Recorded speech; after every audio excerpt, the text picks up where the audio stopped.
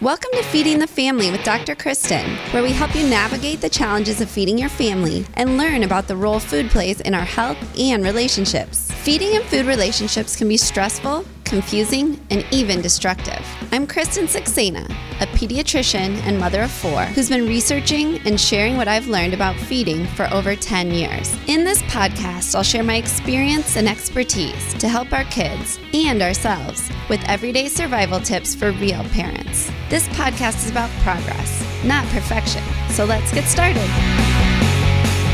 Welcome back to Feeding the Family with Dr. Kristen, where we help you navigate the challenges of feeding your family and discuss the role food plays in our health and relationships.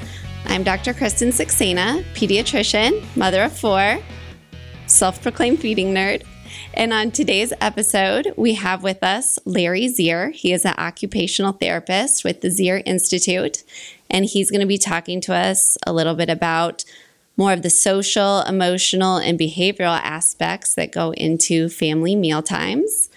And on our podcast, we have in the past been talking a lot about the benefits of family meals and all of the wonderful things that can come to you and your children from instituting regular family meals. But one of the caveats to that is that really to glean the benefits of those family meals, those meals need to be a somewhat peaceful and pleasant experience for all those involved.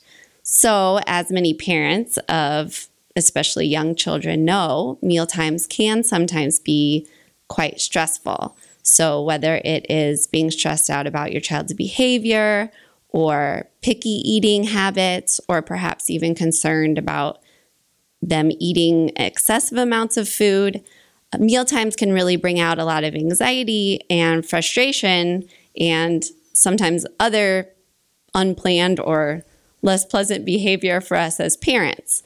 And so I think it's important to note that as parents, our own emotional and stress reactions can be very influential in our kids' behaviors and their development and how they handle meal times. So I'm excited to introduce Larry Zier, an occupational therapist who's going to tell us a little bit more about what he knows about this. Thanks for coming on the podcast, Larry. Yes, thank you, Dr. Kristen. It's nice to be here. So you're an occupational therapist. Can you first just maybe tell our listeners who might not know exactly what occupational therapists do, what you do every day? I will try and do that.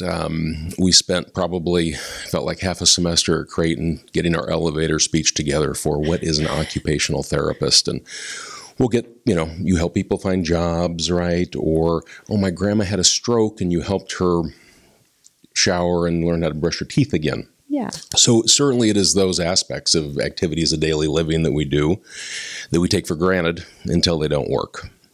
So for kids, my primary population is kids and families. Kids' primary occupations are school, play, and then beginning to learn how to get dressed and eat and those types of things. So we support certainly the development of those skills. What we've learned is what you just talked about so nicely. Some emotions often get in the way. Mm-hmm. Expectations and judgments of parents about the way their child should be. Mm-hmm. Anger is a great one because it sometimes works, right? In some effective or not so effective ways. Fear that, something's wrong with my child. Mm-hmm. It shouldn't be this way. It shouldn't be this hard. I hear that a lot. I just made the SpaghettiOs and cut up some bananas and they're throwing them all over the room. They're refusing. They're saying no. What have I done wrong? So we also feel some guilt and shame from the parenting side. What am I doing here that's not working? Mm-hmm. So we try to help support the child in their development to see if there's anything maybe through their motor system, sensory issues sometimes get in the way of those activities. And then to explore from the parent, why do they have to eat bananas today? Why do they have to finish the Cheerios that we serve? So that is our work, getting maybe beyond the behaviors to find out why. What are the causes and conditions going on inside of here? Mm-hmm. So then in your work, what would you say are some of the more common concerns or worries around feeding or meal times that parents are coming to your clinic with? So at our clinic, the primary ones would be the picky eaters, the chicken nuggets, ketchup. Maybe that's it. So a very limited palate. So lots of fear about not getting enough nutrition, not growing, some failure to thrive issues on the far end of that. I would say probably the bigger one is not fitting in with. What's that going to look like at school? They go over to a friend's house, limited. So that's the parent fear, but it also becomes the child's fear around, second, third grade. You start to see them become a little conscious about, what if they don't have the kind of chicken nugget I like? What if they don't have the right brand of ketchup?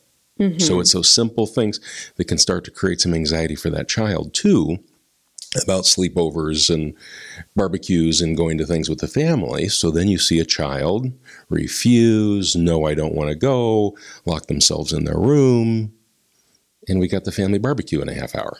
Right. Now we got issues. Right. So things are escalating a lot of times. And all of a sudden, it's really no longer about the food, right? Now it's about that bad behavior of the child, not listening. That's a big one from parents. They don't respect me. Two big key components of successful parenting is if my kid listens and respects me. So what we challenge the family system on is, what are you really after? Is it compliance or relationship? And it starts out, they say, a relationship, Larry, of course. We just want to have a great relationship with our child. Within several months, they realize that's not true. They really need compliance out of their child. A few months down the road, okay, maybe relationship is key. And we try to show that, hey, through relationship, we may still get to that behavior that we want. Trying a green bean, trying to pee. How about a little yogurt? Right? If we do that from a relational lens versus a top-down power and control lens, we might be more effective. Well, I think as a parent, I think that's sort of sometimes as you're approaching it in your own mind, you have this one mindset where you really crave and hope that you have a wonderful relationship with your child now and sort of set the stage for a wonderful relationship with them as they get older. So you have that sort of voice in your head, like, of course, I want this great relationship with my kid. And on the flip side, you have sort of the old adage, like, I'm your mom, not your friend, and I need to be the authority, and I'm the one here in charge of making sure that things are going well to a certain extent, right? So you have this sort of, on one shoulder, I'm supposed to be the authority, and on the other shoulder, I really want to make sure I have a good relationship with you. And I find as a parent, sometimes it's difficult to figure out, well, how do I respond to this situation? Because sometimes it's hard to know what to do when you're trying to accommodate both of those identities, I guess. No, I think it's really challenging. And I think we try to help parents step back and think about what is effective, what feels good to you, and trusting that. So we might have some of our parents' judgments about, you will finish your plate. You will put the dishes in the dish. You will do, but those are things that we learned as a child. And maybe if we didn't do them, it was not safe necessarily. Maybe we lost privileges or had to go to our room, or love was withheld until we behaved to make our parent feel better. So we step back and say, when did you learn that they had to do these things? Well, when I was 7, and it was a pretty big deal.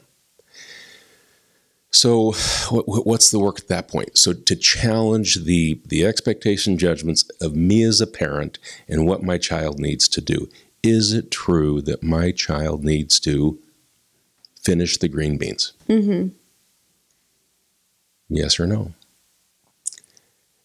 Sometimes, yes, they have to finish. Okay, so let's say we take that track. We're going to take the power. You have to finish your green beans before you can go out and play. No, you have to. You have to. Kristen, you have to. Would you let go of that iPad? You've been holding that iPad for a really long time. Let go. No, right. Would you please? You. When I start youing, I'm attacking. And what does your nervous system feel like doing?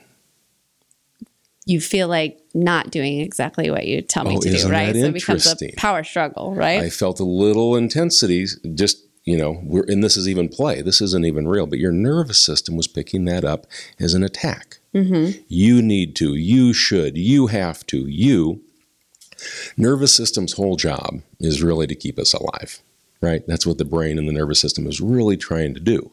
So sitting on a couch, watching TV, eating potato chips, just in case it needs a little carbs to go be safe, that's a great place for the nervous system. Mm-hmm. It really doesn't care about how accurate it is, right? I'm sure you've been vacuuming, or you'll reach into a couch and either a dust ball goes by or you touch something and your hand pulls back and your heart rate goes up. Well, it wasn't a deadly mouse or a poisonous snake in the couch, but your brain says, hey, we got to stay safe. So for that little child's nervous system, when it starts getting attacked, it doesn't necessarily go to its frontal cortex and, oh, hey, this is just my mom. She has some leftover issues from her mother in childhood, and we're going to be okay. Right. It triggers attack, and it says no. It says get away, or it runs away. Mm-hmm. All triggers for parent of not listening, lack of respect. And when it feels like we're losing control, fear takes off. What do we start to do? Control more. Mm-hmm. Come back, sit down. Now, I'm going to give you an extra helping of green beans. Right. A little punishment starts to show up. So is that effective, Kristen?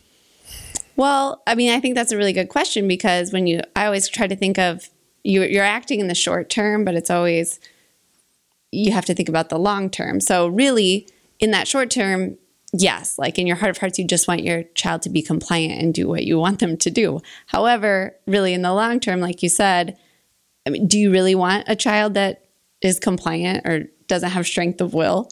Probably not. So I think of those things, but at the same time, everything that you mentioned, I feel like, I've been in that situation. I've said, you can't have your iPad, you can't do this until you do these things I want you to do. And so I guess it's hard to know as a parent, what am I supposed to do instead? So let's just roll with our green bean example. Okay. All right, I'll be Dad, you be Kristen, the third grader that has to eat these big pile of beans. Disgusting green beans. Yes. I do love green beans. But Well, what's something you really don't like? Water chestnuts. Really? Okay, so like water chestnuts. So we attacked you on the water chestnuts. You have to eat the water. Kristen, I got some bad news for you today. Guess what vegetable I made? I'm not even sure it's a vegetable, but it's called a water chestnut. But yes, but that's what I made. And as a dad, I feel guilty if I don't feed you something healthy. I know you had your M&Ms earlier and your Reese's Pieces, but what do you think? Could we just give it a shot? Half a bite of the water chestnut today, just to see if it really is bad as you think it is. My mom used to make me eat these things, and I didn't really like them either. Yeah. So what are you feeling now? Well, I think I'm kind of a people pleaser, so I would say, sure, I'll eat a little bit. So but did you feel resistance? You were kind of. Did you feel like was there an attack back? Could you still say no, potentially? Yes, that I would say I would have felt comfortable saying, I appreciate that, but I don't like these. And I understand, because there are some really gross things that I don't like either, that I was forced to eat as a child. And here I am doing it to you. You think I would have learned my lesson. Well, let's go see what else is in the fridge. Maybe there is a vegetable in there that you'd be willing to try. What do you think? You and I, let's go take a look. Well, and that would be great. In my mind, if I only didn't eat water chestnuts, right? But if this was like one of 17 million things I didn't eat, and the only thing in the fridge that I was going to eat, in my mind, were the chicken nuggets and the special ketchup. So that to me is like the catch, where it would be sure if you were my kid that ate everything and there was one thing you didn't like, I see that. Yep. I'd be like, I understand, we all have things we don't like, but when I feel like because I think it's a slippery slope between like accommodating your short list of foods that you want to eat and sort of reinforcing that behavior in some ways, which I see frequently. And I find it easy to fall into that trap, but also giving your child sort of that feeling of free will and that they have choice and that they can make decisions for themselves to some extent. So beautiful. So yes, so you just answered the question. We leave that short-term chicken nugget green bean, and we help that child develop an internal sense of agency. Mm-hmm. I didn't say you had to do anything. I hopefully implied that, hey, water chestnuts, sometimes you're going to like stuff, sometimes you're not. Mm-hmm. I validate and understand. Right. There might be some other options out there. Didn't even really force that. But the next time you show up at mealtime, the next time you show up, the idea is we're going to create some flexibility. You're not in trouble. Nobody's attacking me. And maybe I try it. I mean, it's easy here around the microphones and that type of thing. But we are trying exactly what you said, that internal agency, that internal sense of self. Nobody's forcing. I do have power in this. I can try a green bean and stop. I don't have to eat 28 of them. Right? Okay, so that's an easy example. But now let's say there are some textural issues. That yogurt, or whatever word, really just almost creates a gag reflex in a child. Mm-hmm. I had a kid like this. Okay. He kind of grew out of it, thankfully, but... Okay, but you probably didn't know that at the time when you were trying to get him to eat a healthy plate of food, right? And I don't know if this is your story, but some parents will continue to try. Has anybody ever gagged? We got a couple folks in here, the Matts. And have you ever gagged? What's that? Sure. Your system is doing what? It's like a panic rejection, I guess. Keeping you alive. It's saying, this isn't working for me. This needs to get out. Mm-hmm. Well, just one more bite. Just one more bite. So we're working against the body's system that is saying to stay alive. Now, it may not be rational, but for whatever reason, the nervous system is saying, this is not working for me. It's doing what it's supposed to do. The authority, it's almost the ultimate in power and control, is saying you need to override what your system is saying and do it anyway, because I have more power over you. And this is sometimes when parents say, yeah, well, this isn't really working for us, Larry. And this is when we can always use the parent card, right? Mm-hmm. We are the authority. We know about some safety issues. There are some things parents know that children don't. So we're not saying we're going to do whatever the child wants to do whenever they want to do it. But let's use the parent card as last resort. Because when I start to attack, that little one I did about, would you let go of your iPad? When I used you, I did a little damage to our relationship. Your nervous system, the next time it sees me, he's not always safe. We got to be careful there. Just not accurate, but it's going to remember that because it wants to stay alive. And you've been attacked by me. So it has that little piece in there. If I play the parent card, we do some work around now. How do we do a repair? Because we can always clean it up, right? Hope so. So we can. But once that parent card is played, it usually is an attack. How many times have I forced my child into the car seat? Not anymore, they're grown. But when they were little, pick them up, clip and you're just like, finally. Well, that's taking a body against its will and forcing it in and strapping it in. I think in some places, if I do that to an adult, I think it's illegal, right? Probably most places. But it's okay to do that to our children, right? So some of our work is to challenge some of these ideas and beliefs that the system just picked up. We aren't judging them as good as bad or right and wrong. Are they effective? Are these things working to build me the relationships that I want? The compliance that I need in a busy family of 4 kids, and I've got 4 daughters, and with school and activities, it can get very, very busy. Yeah. And we talked about this before. Well, who signed them up for all of the activities? So we get to explore some of those expectations in there about, okay, not only do they need to eat more than chicken nuggets and ketchup, they've got violin, skateboard lessons, and voice, and soccer, and da-da-da-da. So what are we creating? We do some work around this too, the whole family system. What's happening in a family system? So this comes back to those emotions. When there is a lot of anxiety, what's that emotion? Fear. What's the action urge of fear or anxiety? Control or run away. Fight or flight kind of deal. Does that help build relationship? Probably not. If I'm running away, it's kind of hard for us to connect. Mm-hmm. If I'm feeling a lot of guilt, what am I doing? I've just taken a bunch of money out of your purse when you ran to the restroom. I'm going to avoid you. Mm. Does that help build relationship and connection? No. I'm avoiding you. I didn't eat my green beans. I didn't eat the corn the day before. I'm really disappointing my mom. I didn't do. So now I'm going to avoid you. Shame. I'm feeling unworthy and not enough. More avoidance, but now I'm avoiding self. Mm. False self, perfectionism, blame others. We see this in a lot of parenting as well. So we try to drain shame pools as quickly as we can. So those three emotions, unregulated, are not going to support relationship. So, and I think we did talk about this before, but as you mention it,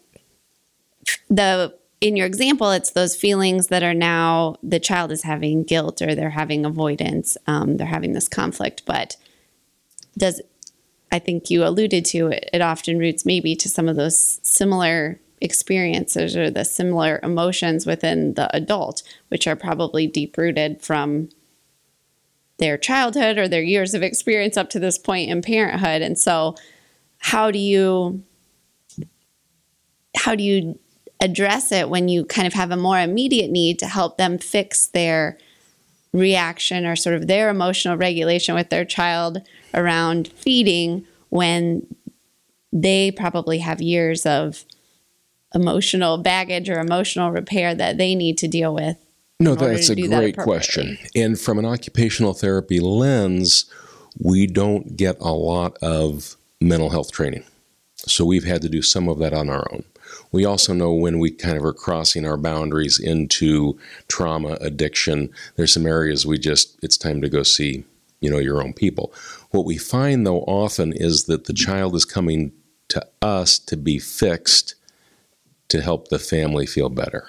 And that's a lot of responsibility to put on a child. They're broken, child gets better, we're going to feel better. Mm-hmm. So we almost don't treat just kids. It really is a family system. So we're going to do parent work right along with the child work we're doing, and then bring them back together once we have these tools of regulation and are aware of, I do get pretty angry when he doesn't get green beans. Why am I getting so angry about green beans?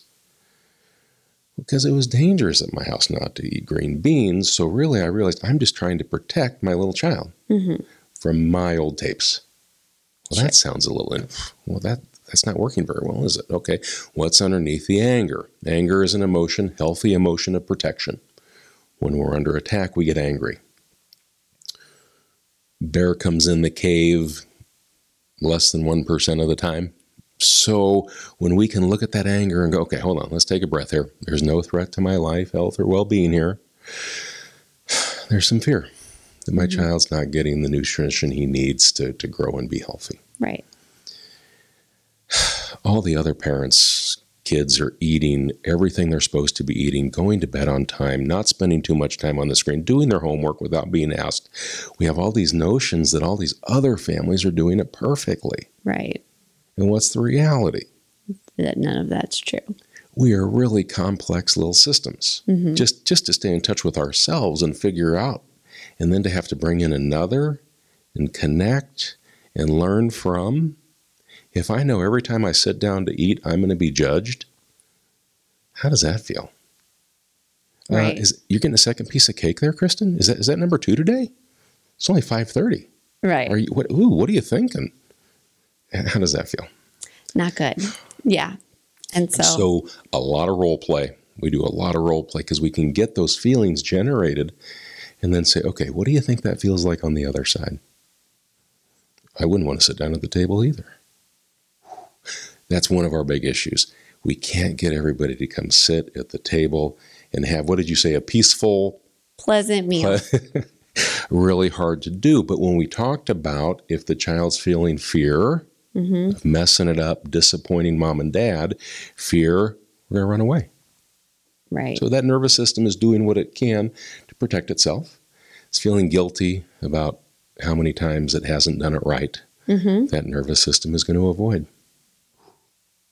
So what we find, once we can begin to understand the behavior driven by emotion, what do you think intervention starts to look like? Or how do you think parents maybe move in now? Well, I mean, I think that it could go to two camps because I think it sometimes is overwhelming to think, oh man, like this is my problem. In the sense that you came in here thinking that your child had a behavior that you wanted fixed, and all of a sudden it's like, oh great, like this is my anxiety, this is my frustration that's causing or at least contributing to the frustrating situation that we're having. So let's say we've given you the tools and you're now able to regulate that initial anger of eat those beans to, okay, hold on, I just have a little fear about nutrition, and I can then go into my brain and actually do a little problem solving. Wait a minute. They did eat a little breakfast. They had something. They did have 2 pieces of salami. Okay. Their weight's not dropping fast. Okay, hold on. Right. Now, knowing that their running away is driven by fear, what did you do with your little baby, 1 year old, feeling fear, crying, sad? What did we do? You always just console them. Like babies cry and you respond and console them. And your 1 year old could say, Mom, I'm feeling a lot of fear right now. What would you do? I would try to make them not be scared. I guess I would ask them why they were scared, explain to them why they shouldn't be. Yeah. Move in, comfort. But now they're 8 or 12. And they're telling you the same thing. I'm feeling some fear right now. I think I might screw it up. I'm feeling some guilt about not quite measuring up in the family around mealtime. How do you move in now from your regulated self? Oh, from my regulated self? Hopefully the same way, really. Validate it. A little more empathetic. Right. Understanding. So that's why it's imperative that we do the parent work. But that was like a very articulate thing for an 8-year-old or 12-year-old to come say, I'm feeling. We read the behavior, Kristen. If they're running away, just that behavior tells us it's got to be some fear, right? That's just that action urge of the fear response. Some guilt, avoiding. I feel guilty about. They may not be able to say it, but we can see that's what's going on. Then there's something called co-regulation. When we can come in not from top-down power and control, but, tell me more. Looks like something's really cooking here. What you're saying is, okay, green beans are the worst. Well, that makes me really sad because I love green beans. And I think if you eat green beans, you're going to grow up to be strong and healthy. Right. And so my parenting stuff's getting in here. So what can we do? Now we get to problem solve. And we're regulated, systems are regulated. Now we can share an idea. Well, I think 2 things that came to mind while you were saying that. Number one was kind of, as you said, if my child was maybe able to articulate saying like, I'm having these fears, I'm feeling uncomfortable at the table, that would be one thing. But I think that the step that at least is hard for me is, like you said, it doesn't come out as often a well-articulated emotion. Often it's having to read into their behaviors. And I think that for me, at least, and maybe other parents, sometimes it's the misinterpretation of some of those behaviors, that instead of identifying it as sort of this fear or discomfort, you kind of, you interpret it as non-compliance or them not listening to you or not being respectful. Or I think for me, I just, I know that I have a tendency to try to shut down negative feelings or negative emotions in my kids. And so I know I have that problem, and I try to be better about it. Like, we need to let you have these feelings, but I feel like that's not an uncommon response. Is sometimes like you're sad or you're mad. And so either I'm going to just cater to whatever's making you sad. So if you're sad about dinner, I'm just going to go make you a new dinner. Fix it. Or I'm going to get mad at you and tell you to stop crying about dinner. You're in trouble now because I want you to stop. And I think it's a lot about my discomfort with your feelings, but it can kind of go one way or the other. And either way, we're just letting the child make all the decisions in the house because we don't want to see them sad or upset, or, we're telling them it's not okay to have feelings and you need to stop that. And so I think that for me, at least, that's something that I could see as a response to that clearly wouldn't be a very positive response in the long term. So yeah, let's let parents off the hook here. Most of us were raised in the system of behaviorism and power and control. Mm-hmm. So we're going to have these tendencies because that's how we were raised, parented, and that's in our toolkit, right? And if we think about when and where were you ever introduced to the emotion being the driver of behavior? Probably not till we sat down and had our Thai food. We really don't. Emotions have normally been feminized, thought of as weak, not valuable in business and different places. So we don't have the tools. So what that response, what you just shared there, that drives a lot of the guilt and shame of parenting when they start to see and realize, whoa, this might be a little bit about me, but we don't have tools to do much with it, right? And that's why we've created space to allow parents in to explore some of that. Because when I say, okay, now go call a psychotherapist for you and your husband, it feels like a tall order. Well, it feels like by the time I dig through all my baggage, my kid will be in college. And so much for dinner. Right. A very good point. And I'll tell you just from experience, 2, 3, 4 months of exploring your triggers when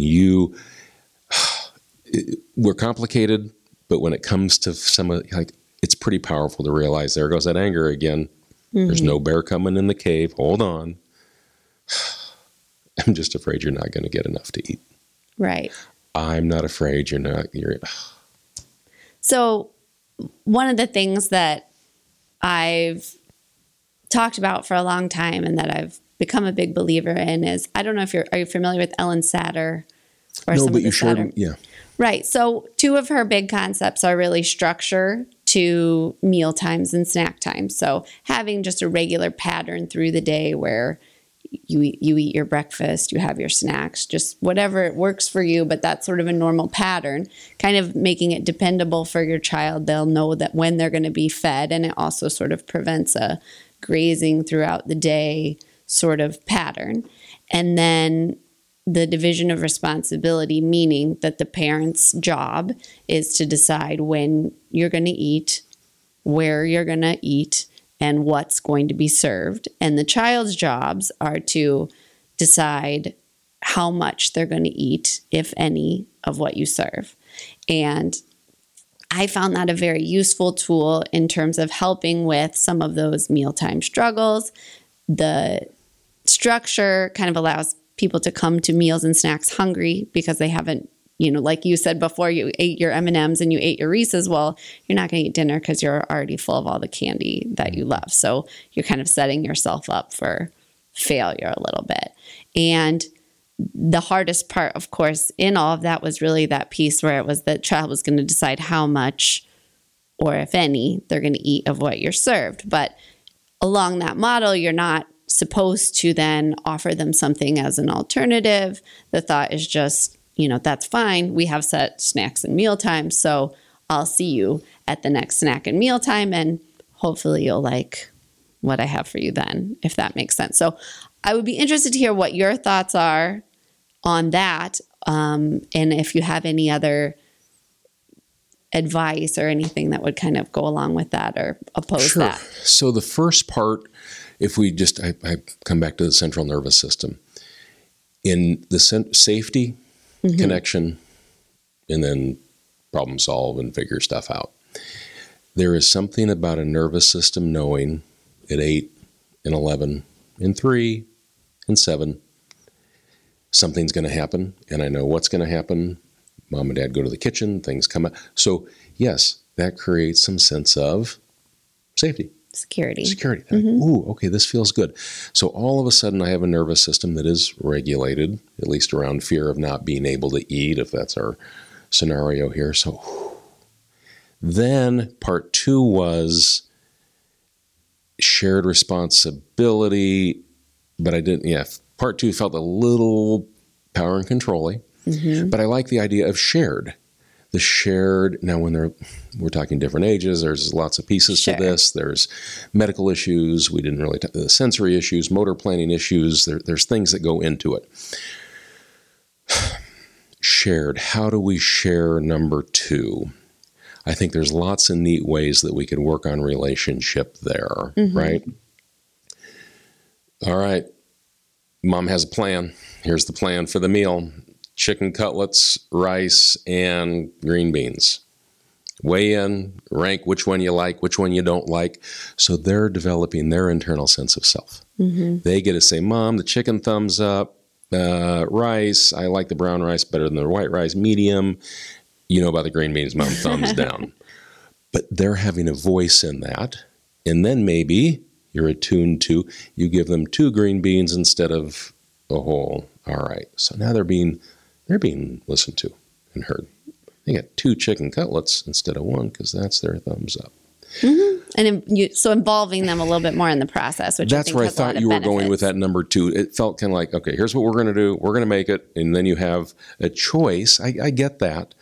And then I think I would say, great, Kristen, is it effective and working? Is it building you the life you want around food and relationship? Or is it feeling a little too, I'm going to a lot of parent cards, Larry, still. Okay, let's find out, when you said mealtime challenges, what are the challenges? Because challenges is just a judgment. They don't eat fast enough, make too much of a mess, they don't finish anything, they only eat one thing. So what's the challenge? Why? Is it because they're trying to exert some control in their lives? Sometimes we see that. Sometimes, which is normal development, I think, is another thing as parents to keep in mind, that it's actually. But not a lot of parents, you're a pediatrician, this is the stuff I read about and do all day long. So we know that. That is not known. But even for me, it doesn't always make it easy. When they start to have power and say no. And make it can become challenging, right? Because they're not doing what they're supposed to do. When did you learn that they were supposed to do what you want them to do? We got to challenge that, right? Well, or do we? What if they do whatever we tell them to do whenever you alluded to it earlier? Is that really the kind of kid that you want to raise? Do we want to raise externally motivated children? Some days, yes. But really, once they get into middle school and high school and then maybe leave for college or a job, who's going to be their external regulator, decider? Yeah, their friends. Potentially peers.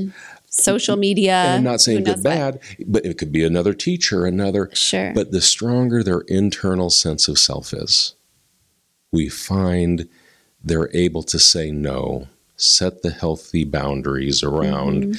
I mean, what are the big things coming? We got sex, we got drugs, rock and roll, pill. I mean, there's a lot of stuff coming. And then what am I going to do? Am I going to study? Am I going to go out with my friends? Am I going to, where's Dad? Do I go out or not? And our system is going to be much more driven by social. Right. Boom. It's off. And I think that speaks to the fact that if it's all because of your control, then as soon as they're outside of that control or can sneak around your control, then I think they're much more likely to engage in some of those less healthy behaviors than if, like you said, they kind of have an internal locus of control where they feel like they're making those decisions for themselves and not just to not get in trouble or not get caught. Beautiful. So if we give them that internal locus of control and they eat 9 chicken nuggets and 1 green bean, what do we do with that? That was their choice. You're like, man, you got to stop at 5. No. Whose work is that? It is hard, though, because even within that sort of sadder division, it was they're going to eat as much as they want. Well, do I want my kid to sit and eat, a whole bag of cookies? I don't. So it is. Why not? Why can't they eat a bag of cookies? I don't know. I mean, I think that's the question, right? But and I'm not saying good or bad. You're not saying they can't. We have they a can, judgment, right? But it's sort of like, I mean, where do you draw the line?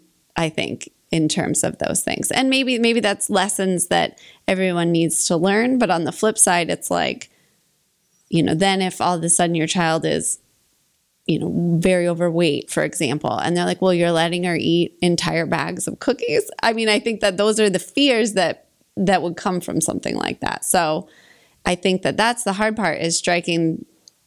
Is there a balance that needs to be struck? That's the question, really. I think it's a great question. Mm-hmm. And I think we don't know until we dive in. Right. Two things are really helpful there. Mindfulness about what's happening today. Mm-hmm. Because so often we'll drift into the past. I should have been a better example. We should have eaten more vegetables. I should have served fresh fruit. I should have kept the juice out of their diets. Now they're hooked on those juice boxes. There's nothing we can do. Mm-hmm. Right. So a lot of shame. Or I move into, what are they going to do when they get to middle school, when they go to friends, when how are they going to eat then? Mm-hmm. And that's a lot of anxiety. Mm-hmm. Anxiety, fear, right? Depression, shame. What are the two action urges of shame and fear? Avoid self in shame, run away in fear. Are you available for right here, right now, mealtime with your kids? So we miss out on that connection and attunement about what's happening in this beautiful time right now. Right. With maybe 2 juice boxes. I got a little healthier ketchup. I got that natural one instead of the super sugary one. I found some chicken nuggets that are an option that, and maybe I join them in a chicken nugget eat off. Right. We try 4 different kinds of chicken nuggets. We're going to have a little competition. See which one is our best. So we're internal sense. We're validating chicken nuggets, but now we have choice. We're going to try some different kinds of chicken nuggets. That would be one thing we would try within. Sure. Relational, attuned, and isn't it more fun and joyful to be in that space? Yes. Than fighting another nervous system? Yeah. So another question I have is, so what do you think, for people listening, what do you think what should be a sign that they should reach out maybe to somebody like an occupational therapist like yourself, where you feel like this has maybe gone beyond what is just run-of-the-mill picky eating, or something that maybe I should just try to address at home? Or what are signs where it's maybe these usual tactics that I'm going to try are likely to not be successful because there's something more significant? Okay, good. So food is life. If we don't eat and get some level of nutrients out of it, as a pediatrician, that's not going to work for their nervous system, right? Mm-hmm. So you're going to look for signs of tiredness, of low energy, can't pay attention, losing weight, some of those significant skin color. Those are going to be things that hopefully I would be working with the pediatrician to say, okay, what's going on here? We really are not, they're down 14 pounds off of 80. That's not going to fly. So we're going to be, but that's it. If we can come back to today, yes. 97% of the time, we aren't in that acute phase. Those do happen. We do have those. It is not acute.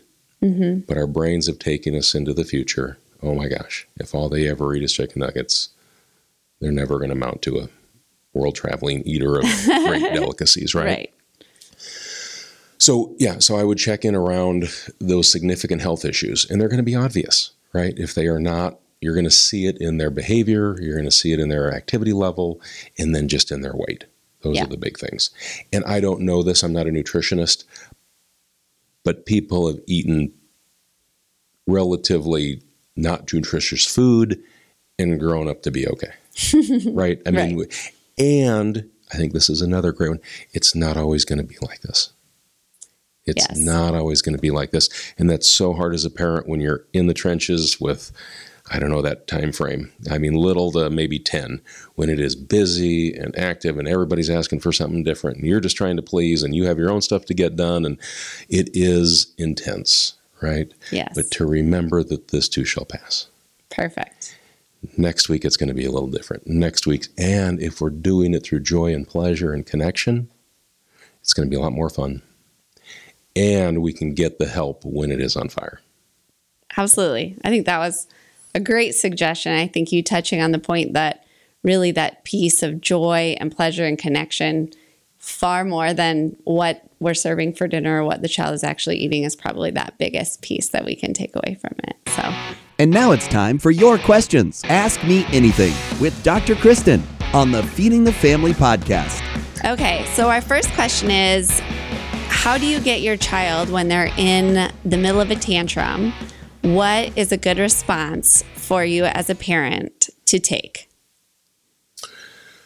Okay, there's a couple. All right, so tantrum is a judgment.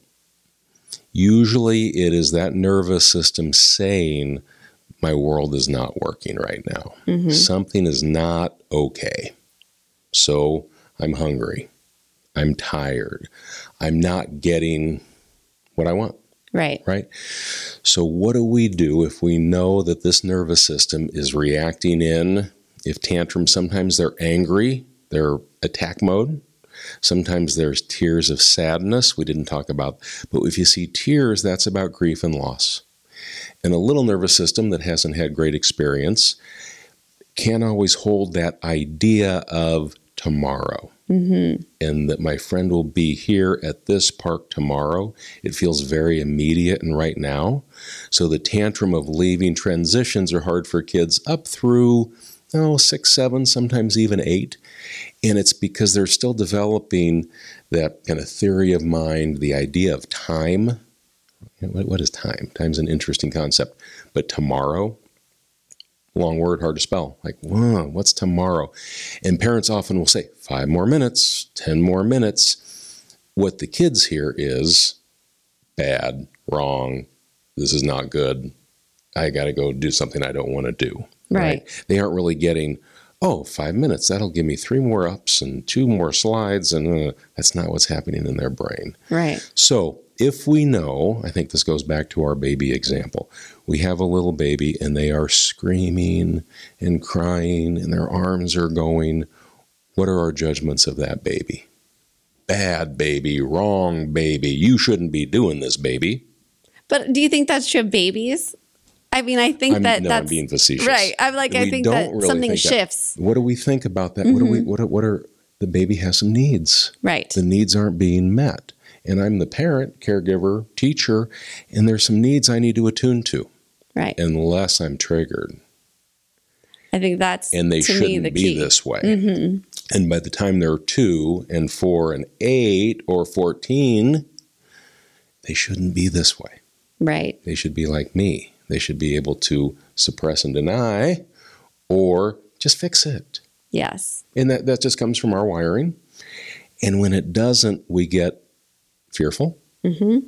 and we control and maybe attack, right? Yep. To protect us. That's all our nervous system is doing. It doesn't want to get uncomfortable. Yep. We're a society of comfort. Yep. We don't want to get uncomfortable. I agree. Well, this does make me think of, so even just yesterday, my 6-year-old daughter had what I would say would be qualified as a tantrum. So she had tried multiple times to make these rubber band bracelets, and you work very hard on putting it all together on the little rainbow loom. But the problem is, if you did one step incorrectly, it kind of all falls apart. So she had tried twice, and it had taken her quite a long time. And on the second time that it all fell apart, when she tried to take it off, she was crying and screaming and rolling around on the ground and saying that the universe hated her and everything hates her today, was what she was saying. And I think, as I alluded to before, I at least come to recognize that my initial response to that is to try to stop it. That's what's ingrained in me, is I see this negative reaction in you, and I either want to fix it or I want to tell you or find a way to make you stop feeling that way. But knowing that that's because it's making me uncomfortable. And so for me, that was the biggest piece that I had to learn is the reason that I'm getting so stressed out by you having this tantrum is because it's making me uncomfortable. And so I thought that the biggest thing for me was make sure that she's safe, say some things maybe to help her gain a little perspective. But the biggest thing was to just validate it. Like you had mentioned, was to say, I get it. You worked for a really long time on that. And that was very frustrating. And she had one that she had successfully made earlier in the day. And she was throwing it around. I'm going to throw this away. I hate this thing. And so, right or wrong, I said, I'm going to hold on to this because you're having a lot of feelings right now. And I don't think it's good to make permanent decisions when you're feeling like you're having a lot of emotions. So I'm going to hold on to this. And if you want to throw it away later, we'll throw it away. So I mean, she's fine today. I don't know. Was it effective in the moment to help regulate and bring her back? I think so. It was, to me at least, I felt like it was a better response than maybe I've had in the past. So I think, again, just the two things for me to keep in mind was this is triggering me. And so my desire to shut this down has more to do with me than you. Mm-hmm. And then saying what would be best for you in this situation. So well, and sometimes when we can take it even a step further and ask ourselves, what would I need in this space? Mm-hmm. When it's just not working and I'm so frustrated and I've spent 2 hours, I just set up a new printer over at my office, the other one, and it's supposed to be 3 easy click and go steps. It wasn't. I was on the phone with brother and what did I need in that space? Yep. Good advice. Right? Yep. I needed somebody to say, maybe even join me. So think about meeting her on the floor, kicking.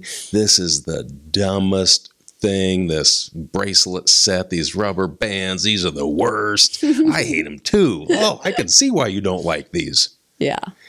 Co-regulation. You validated, but she's feeling you with her in this space of discomfort. It's not comfortable for her either. Right. Right? So we're just matching her affect. It's a little scary sometimes for parents because they think, we don't want to add fuel. Mm-hmm. But actually try it a few times. You'll be surprised that actually sometimes they'll even start to giggle to see you in this angry mom, but I got a partner in this. Mm-hmm. Yes, you're hearing me. Good. I love it. So the next question really has to do with something you talked about earlier. So when parents are feeling unworthy or a sense of shame, what are some actionable items that they can do in order to not transfer those feelings to their child? So let's say it is shame and we want to regulate that shame. We're feeling that intense, unworthy. There's something really wrong with me, bad parent moment. Take a breath and we ask ourselves, why am I feeling the shame?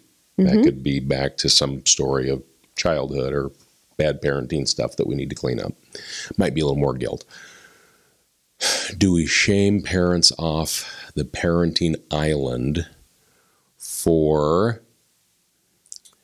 Okay, let's go to the rubber band example. I like that because I think one that I've done in the past is I will just scoop it up, and if you can't play with it nicely, you're not going to play with it at all. That would be a very common one that I would use when things aren't working to protect myself. And I just put it, when you are lovable and as you need me to be, I will bring it back out. And I'll put it up really high so you can't get to it. And it's a little punishment in there, right? I mean, that's a standard parenting technique.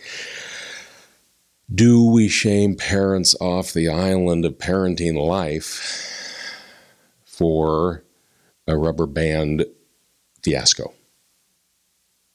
We don't. No. And then we'd ask, what is it that you've done for your child in the last year? How about their whole life? Mm-hmm.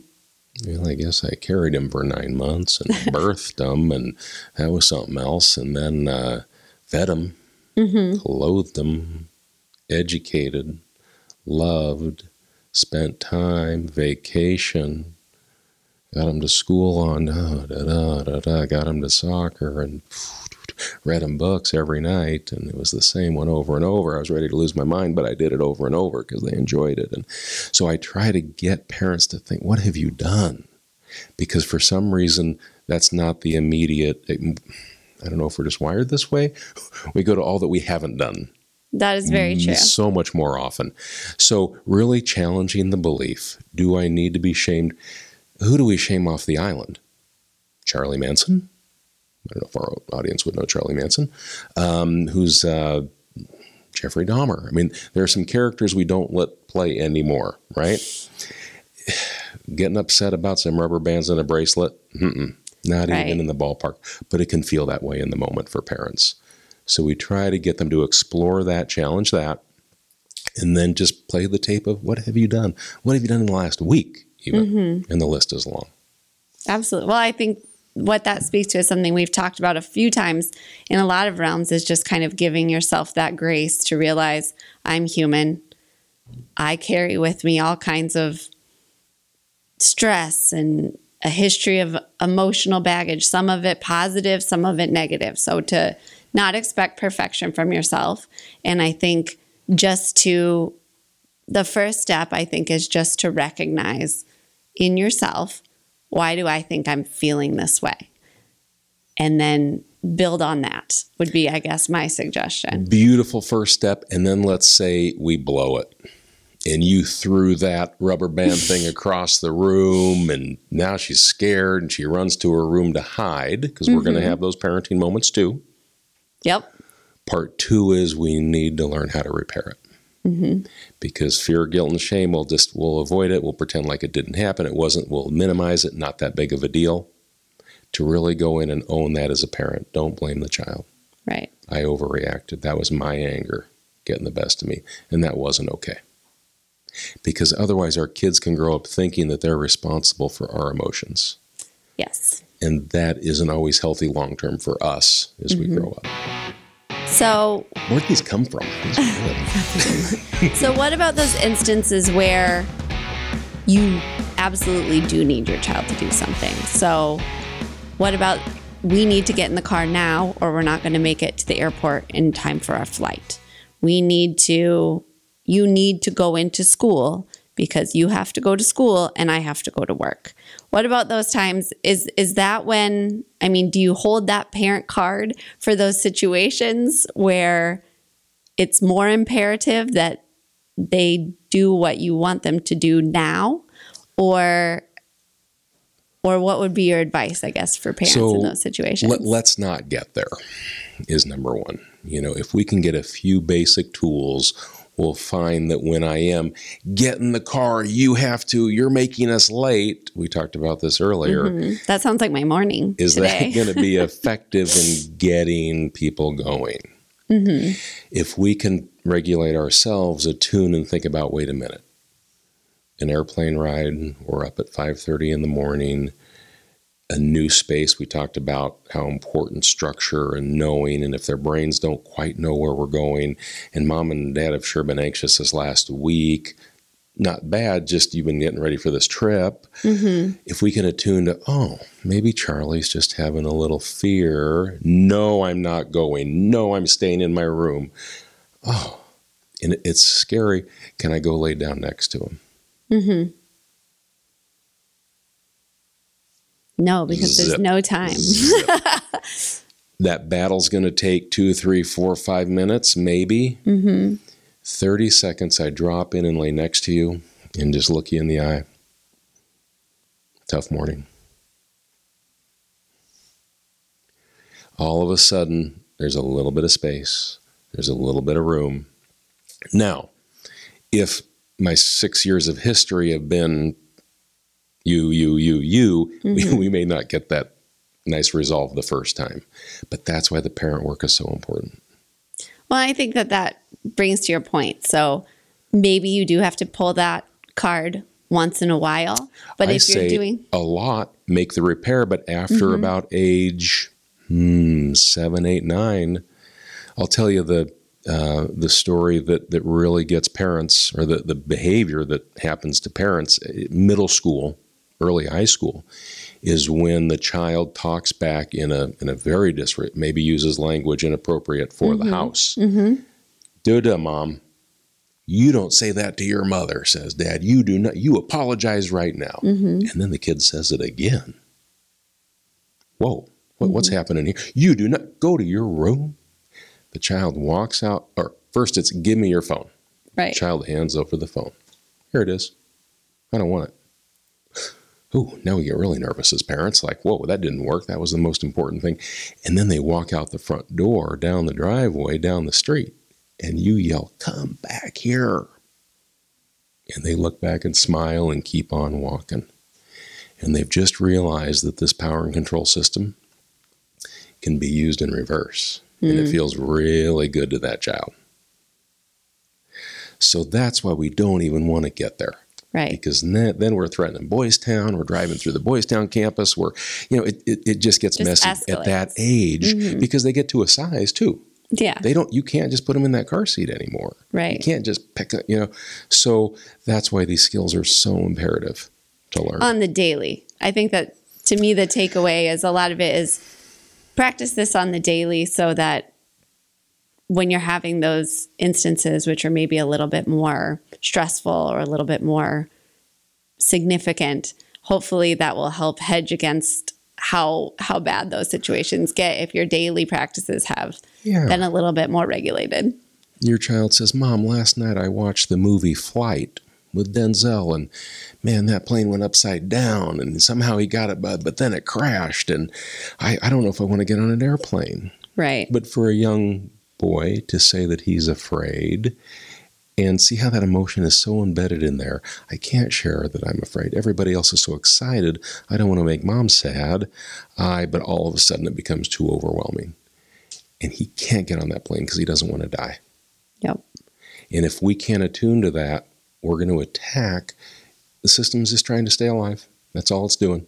But if we can lay next to him for a moment, in 30 seconds, actually, if you just wait 30 seconds, 5 seconds of silence right here, right? Don't know if you guys can use that, but 5 seconds, all of a sudden we start to get a little uncomfortable. Like, what's going on here? And we go inside first. It gives that space to, okay, what's happening inside of me? Yeah. Thank you so much. That was, I think, very informative for me and hopefully for all of our listeners. Oh, you're welcome. Thanks for having me. Oh, it was wonderful. So thank you guys so much for tuning in for another episode of Feeding the Family with Dr. Kristen. If you're enjoying our episodes, please be sure to join us on our Facebook and Instagram pages or like us on YouTube. And we hope to see you again soon for another episode coming next Monday. See you soon.